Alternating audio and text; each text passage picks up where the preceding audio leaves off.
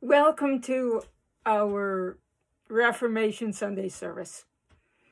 If you are watching the video, I don't know if you can see, I'm wearing my Martin Luther t-shirt. I'm just backing up a little so you can kind of see it a little bit. I don't have any liturgical garb at home. Some of you know I have a cold. Pretty sure it's a cold. But there's no way they can tell COVID from a cold without a test. So Saskatchewan Health has advised me that I should get a negative test before we have another live service. So I can't get a test till tomorrow, but I will go tomorrow as early as I can, get the test, and I'll let you know when I get the results. I'm pretty sure I'll be seeing you next Sunday. But in the meantime, let's look after yourselves. Take care. Our opening hymn is, of course, A Mighty Fortress. The grace of our Lord Jesus Christ, the love of God, and the communion of the Holy Spirit be with you all. A Mighty Fortress.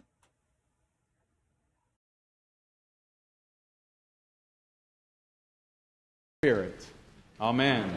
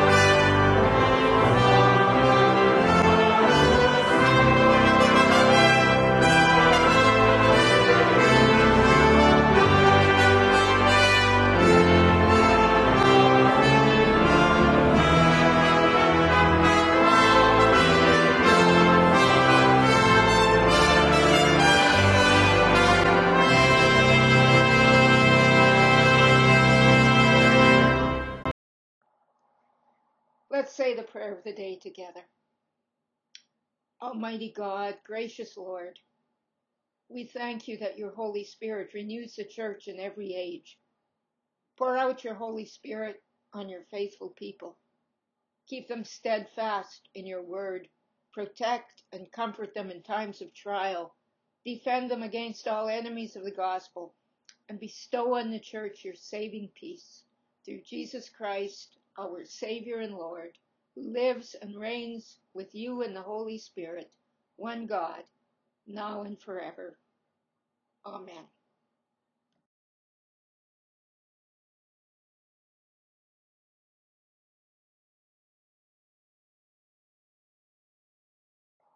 A reading from the prophet Jeremiah, chapter 31, verses 31 to 34.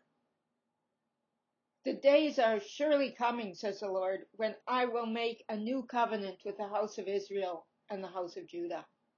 It will not be like the covenant that I made with your ancestors when I took them by the hand to bring them out of the land of Egypt, a covenant that they broke, though I was their husband, says the Lord.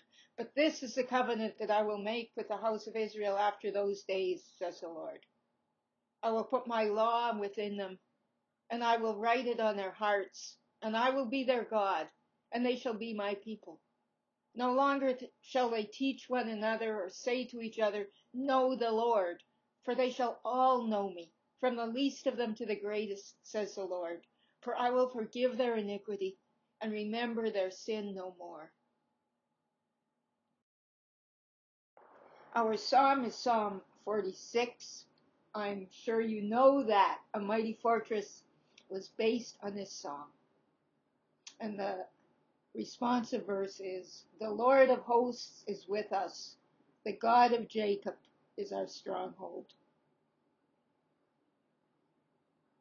God is our refuge and strength, a very present help in trouble. Therefore we will not fear, though the earth be moved, and though the mountains shake in the depths of the sea. Though its waters rage and foam, and though the mountains tremble with its tumult. There is a river whose streams make glad the city of God, the holy habitation of the Most High. God is in the midst of the city. It shall not be shaken. God shall help it at the break of day. The nations rage and the kingdoms shake. God speaks and the earth melts away. The Lord of hosts is with us. The God of Jacob is our stronghold. The Lord of hosts is with us. The God of Jacob is our stronghold. Come now, regard the works of the Lord, what desolations God has brought upon the earth. Behold the one who makes war to cease in all the world, who breaks the bow and shatters the spear and burns the shields with fire. Be still then, and know that I am God. I will be exalted among the nations. I will be exalted in the earth. The Lord of hosts is with us.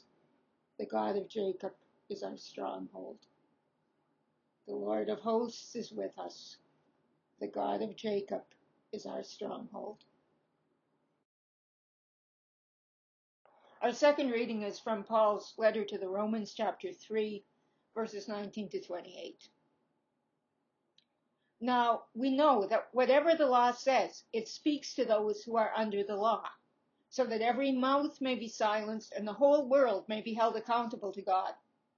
For no human being will be justified in his sight by deeds prescribed by the law. For through the law comes a knowledge of sin.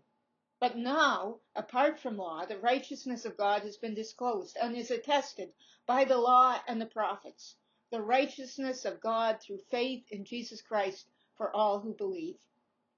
For there is no distinction, since all have sinned and fall short of the glory of God. They are now justified by his grace as a gift through the redemption that is in Christ Jesus, whom God put forward as a sacrifice of atonement by his blood, effective through faith. He did this to show his righteousness, because in his divine forbearance he had passed over the sins previously committed. It was to prove at the present time that he himself is righteous and that he justifies the one who has faith in Jesus. Then what becomes of boasting? It is excluded. By what law? By that of works? No, by the law of faith. For we hold that a person is justified by faith apart from works prescribed by the law.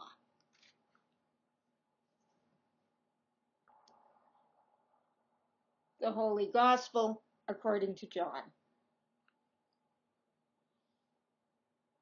Then Jesus said to the Jews who had believed in him, "If you continue in my word, you are truly my disciples, and you will know the truth, and the truth will make you free."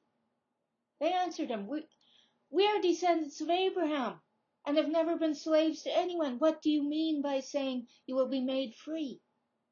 Jesus answered them, "Very truly, I tell you, everyone who commits sin is a slave to sin. The slave does not have a permanent place in the household. The Son has a place there forever.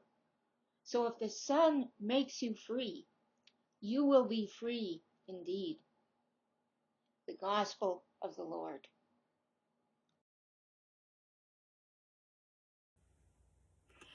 In 1520, Martin Luther published a tract or a pamphlet or a little booklet, and it was called On the Freedom of the Christian. And in that work, he states what looks like a paradox. Luther, you may know, Luther was fond of paradoxes. He seemed to think that sometimes that was the best way of getting at something that was too deep for our ordinary, easy ways of talking and thinking. It's something that was kind of beyond our understanding. And I think he was right. Anyway, here's a paradox. A Christian is a perfectly free Lord of all, subject to none. A Christian is a perfectly dutiful servant of all, subject to all. This is a big topic. But one way to understand this, or a little bit of it, is to look at what Luther said about how someone who has been freed by Christ, someone who is free indeed, acts in a time of plague. We've all heard about the Black Death. It was that terrible, deadly plague that swept across Europe, and not just Europe, in the 1300s. That was the worst of it, but it didn't stop in the 1300s. Didn't start in the 1300s either, but that was the worst. But even after the 1300s, there were waves of it until sometime in the 1700s. And some, we don't know for sure, there are disputes, but some say that 45, 50%, maybe even 60% of the population of Europe died of the plague. And the mortality rate, depending on where and when, ranged from 30 to 90%, or even higher, of the people who got sick. And nobody knew what caused it. There was no effective way of treating it. It's not that people didn't have theories. It's not that they didn't try. They just didn't know. They didn't have enough information. They didn't know what the cause was or what to do. And everything was made so much worse by the widespread poverty, the awful living conditions, the malnutrition of so much of the population. There was only one thing to do. Don't get it in the first place. And only one really reliable way to do that: run. Get out of town, flee. And that was not an option for many people, and especially for the poor, it was not an option, usually. Well, in 1527, the plague arrived in Wittenberg, where Luther was living with his family, teaching at the university and being a pastor. This was 10 years after he put his 95 Theses up on the church door. That's the event we're commemorating today. Excuse me, there's a dog behind me. You may have heard Some people say he didn't do that. He didn't put the 95 Theses up on the church door. Maybe he didn't. I don't know. But he wrote 95 Theses and he presented them somehow. And it would have made sense if he'd put them up on the church door. That's what people did. Anyway, that was 10 years. This was 10 years after the 95 Theses that the plague arrived. And earlier in this same year, 1527, Luther had gone through some kind of personal crisis that affected him physically, emotionally, spiritually. And I'm saying this because I think it's important. It's certainly important to me to know that Luther knew what it was like to struggle. And he spoke from experience, real, authentic human experience. And he didn't deny that he struggled. When the plague got to Wittenberg, the local bigwig, the local ruler, Duke John, he was called, he had the whole university moved to another town about 400 kilometers away as the crow flies. But of course, they didn't fly. But Luther didn't go. Luther stayed in Wittenberg. He stayed because most people could not go. He stayed because people needed pastors. The sick needed people to look after them.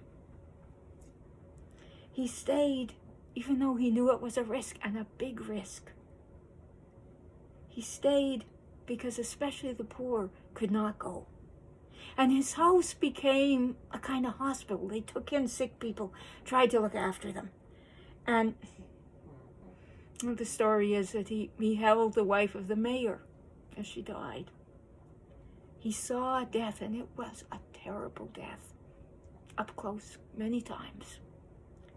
His wife, Catherine, she was pregnant at the time, and his little daughter, Elizabeth, who was born during this time, she died. She lived less than 8 months, and she died. And very likely her death had something to do with the fact that her mother, when she was pregnant with Elizabeth, had been exposed to the plague. The wife of one of Luther's assistants gave birth to a stillborn child, and then she died of the plague. It seems that Luther's son John maybe had the plague, but got through it. He survived. Some people did. And John, little John, was probably well-nourished, well-fed, well-cared for, and that made a difference. But it must have been awful, painful, frightening for his parents to go through this.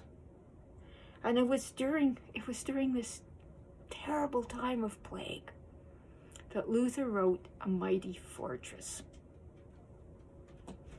You know why I'm talking about this. It's because we too are in the midst of a plague. It's not nearly as bad, granted, especially where we are.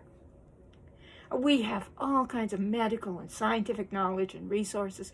We live in clean, warm houses. We have enough to eat. This disease is not as deadly or as frightening. But still, there are parallels. You know, so there are some intense arguments going on in our time about what it means to be free in a time of plague. And aside from all that, it's just interesting. And sometimes we just need a break, and we just need to think about something that's just interesting.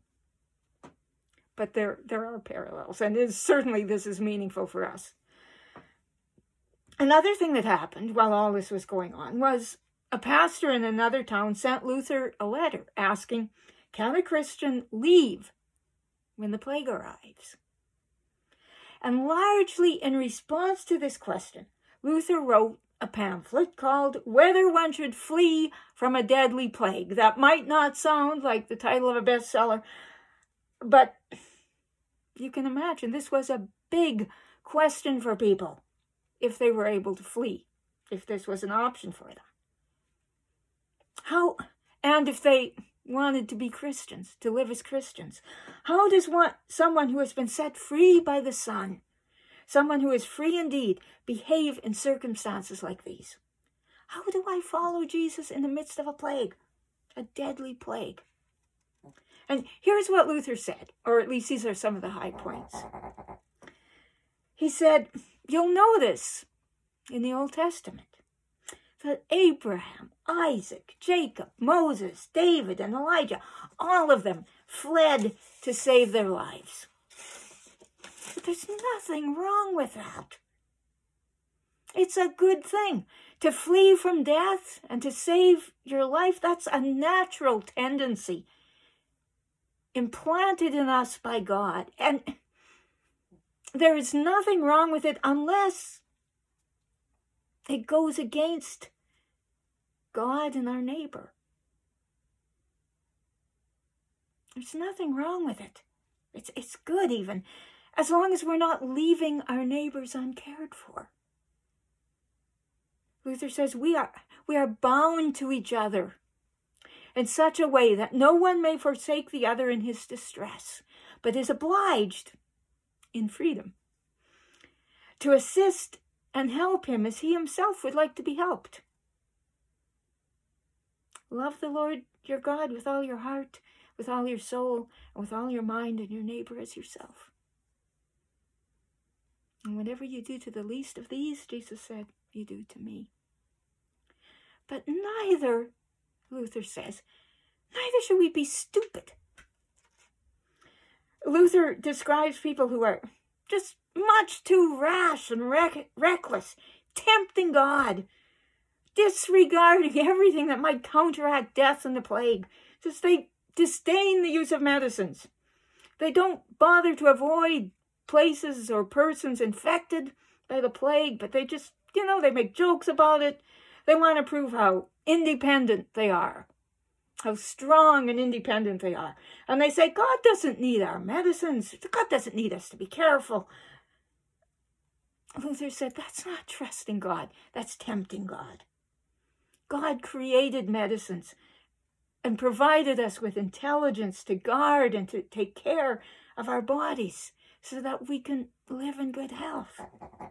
He says, you might as well refuse to leave a burning house, just sit there while the house burns down around you and you burn to death.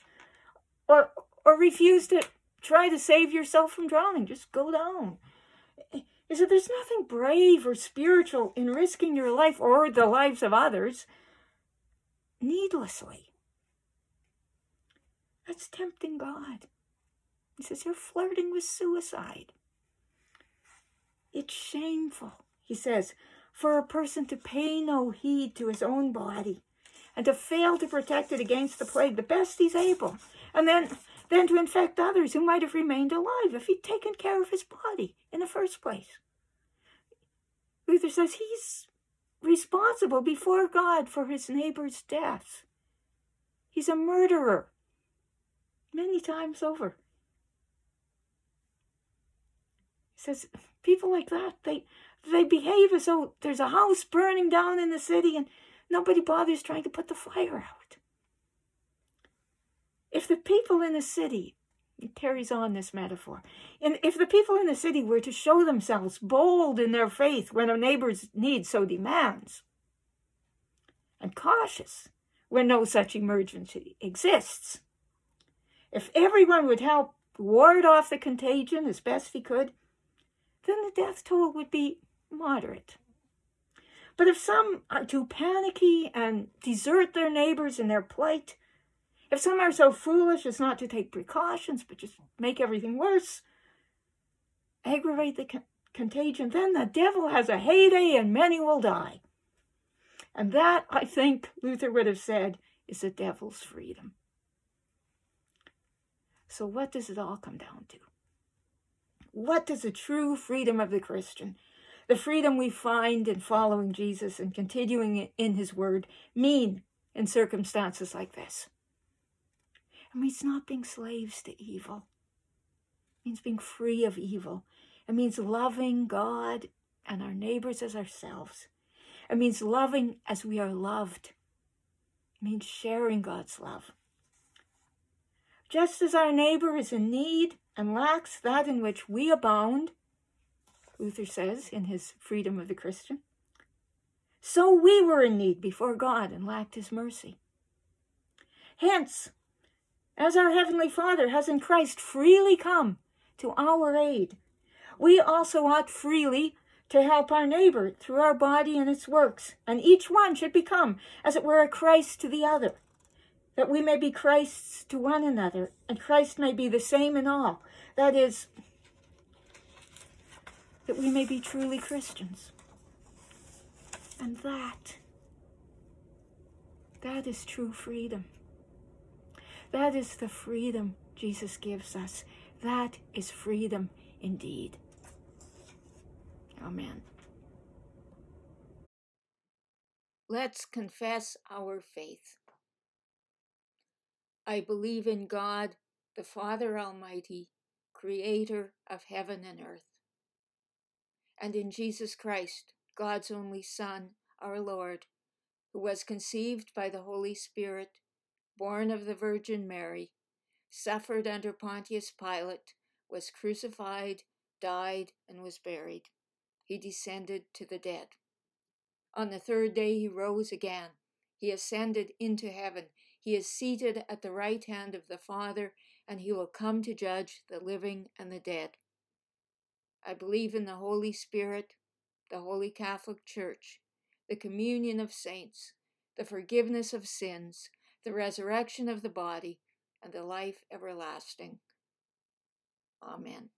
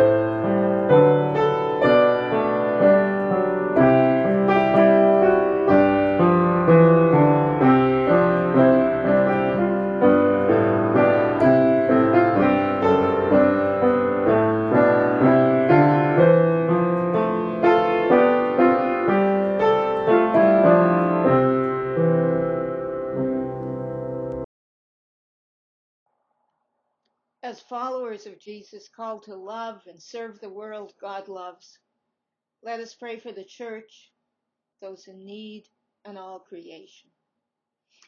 Each petition will end with the words, Lord, in your mercy, and the response is, hear our prayer.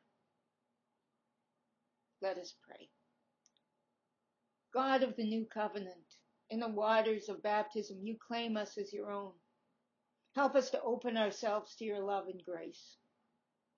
Lord, in your mercy, hear our prayer.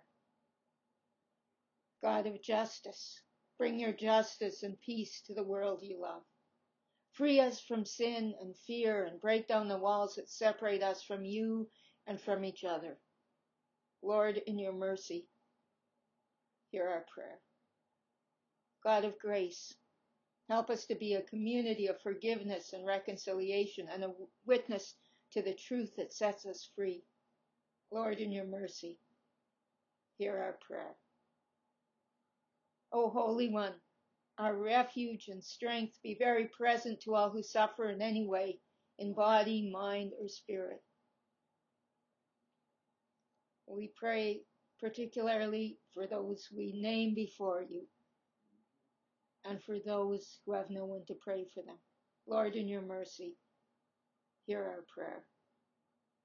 Eternal Word of life, we thank you for Martin Luther and for prophets and reformers in every age. Keep us steadfast in your word until we are all together in your kingdom. Lord, in your mercy, hear our prayer. Hear our prayers, faithful God, and renew us by your Spirit, that we may joyfully love and serve you and one another. Through Jesus our Savior. Amen. Gathered into one by the Holy Spirit, let's say the prayer that Jesus taught us. Our Father, who art in heaven, hallowed be thy name. Thy kingdom come. Thy will be done on earth as it is in heaven. Give us this day our daily bread, and forgive us our trespasses, as we forgive those who trespass against us. And lead us not into temptation, but deliver us from evil. For thine is the kingdom, and the power, and the glory, forever and ever. Amen.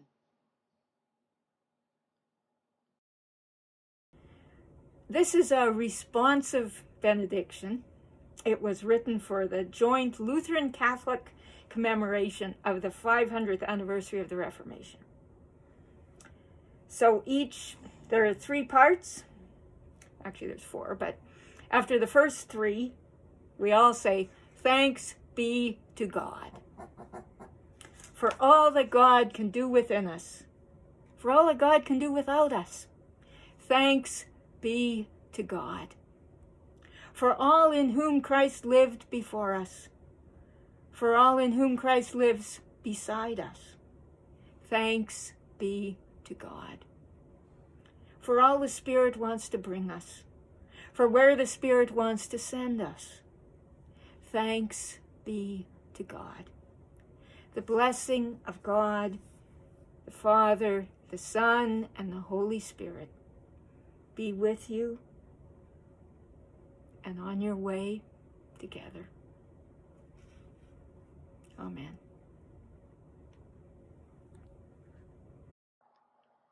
Go in peace. Serve the Lord.